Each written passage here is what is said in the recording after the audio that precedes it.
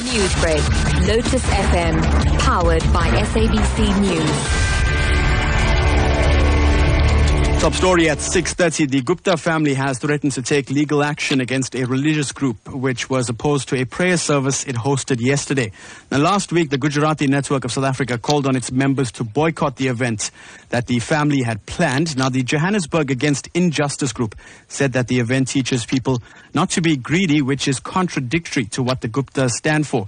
Now, the event is scheduled to take place in 8 days. Spokesperson for the Johannesburg Injustice group, Peggy Pillay, now joins us on the line to discuss this. Mrs. Pillay, good morning and welcome. Good morning, Matthew, and good morning to your listeners. Thanks for joining us, and let's discuss this now. Why have you called on people to boycott this event in 8 days? I think we started out very nicely by saying that, religious organizations can clearly see that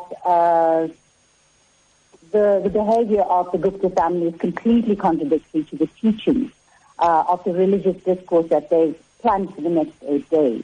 And that is the primary reason is that we are asking people to think about it, to not attend the function in protest against this kind of hypocrisy.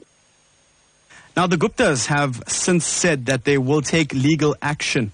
What's your response to this? Legal action to what end? We are a group of activists who have a constitutional right to protest, which we did so peacefully. And I don't see any reason or any reason for the Gupta family to want to take us to court over this, or to press any kind of charges against us or to seek any kind of legal action.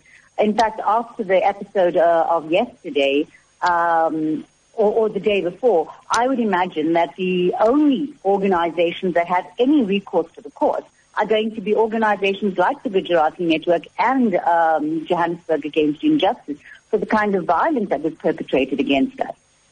Now, you mentioned peaceful protests and also understand that some of your members were attacked during the boycott, but you did continue to protest. Can you tell us about that? Well, yes, as we indicated, we had made a decision to peacefully and silently protest at the event that was happening. So we stood on the side with no blockage of entrances, with no words spoken at all, and had only just been there for about 10 minutes when a combi load, in fact, 2 combi loads of Black First, Land First individuals lunged at all of our activists, who were protesting.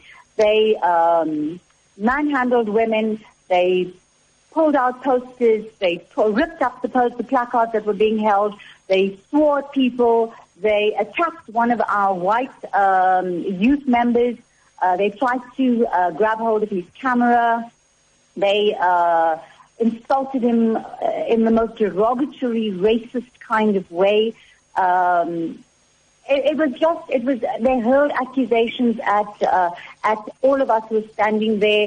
I'm not sure where these people get their information from, but I can guarantee you this, that despite all of the violence, we will continue to do what we're doing, and we'll continue to stand up for what we believe in. Black First, Land First needs to really start getting some evidence to back up what they say. Well, that is where we'll have to leave it. Mrs. Pillay, thank you so much for joining us. Thank you. Bye-bye. That was spokesperson for Johannesburg Injustice Group, Peggy Pillay, joining us on the line. You're listening to Newsbreak on Lotus FM.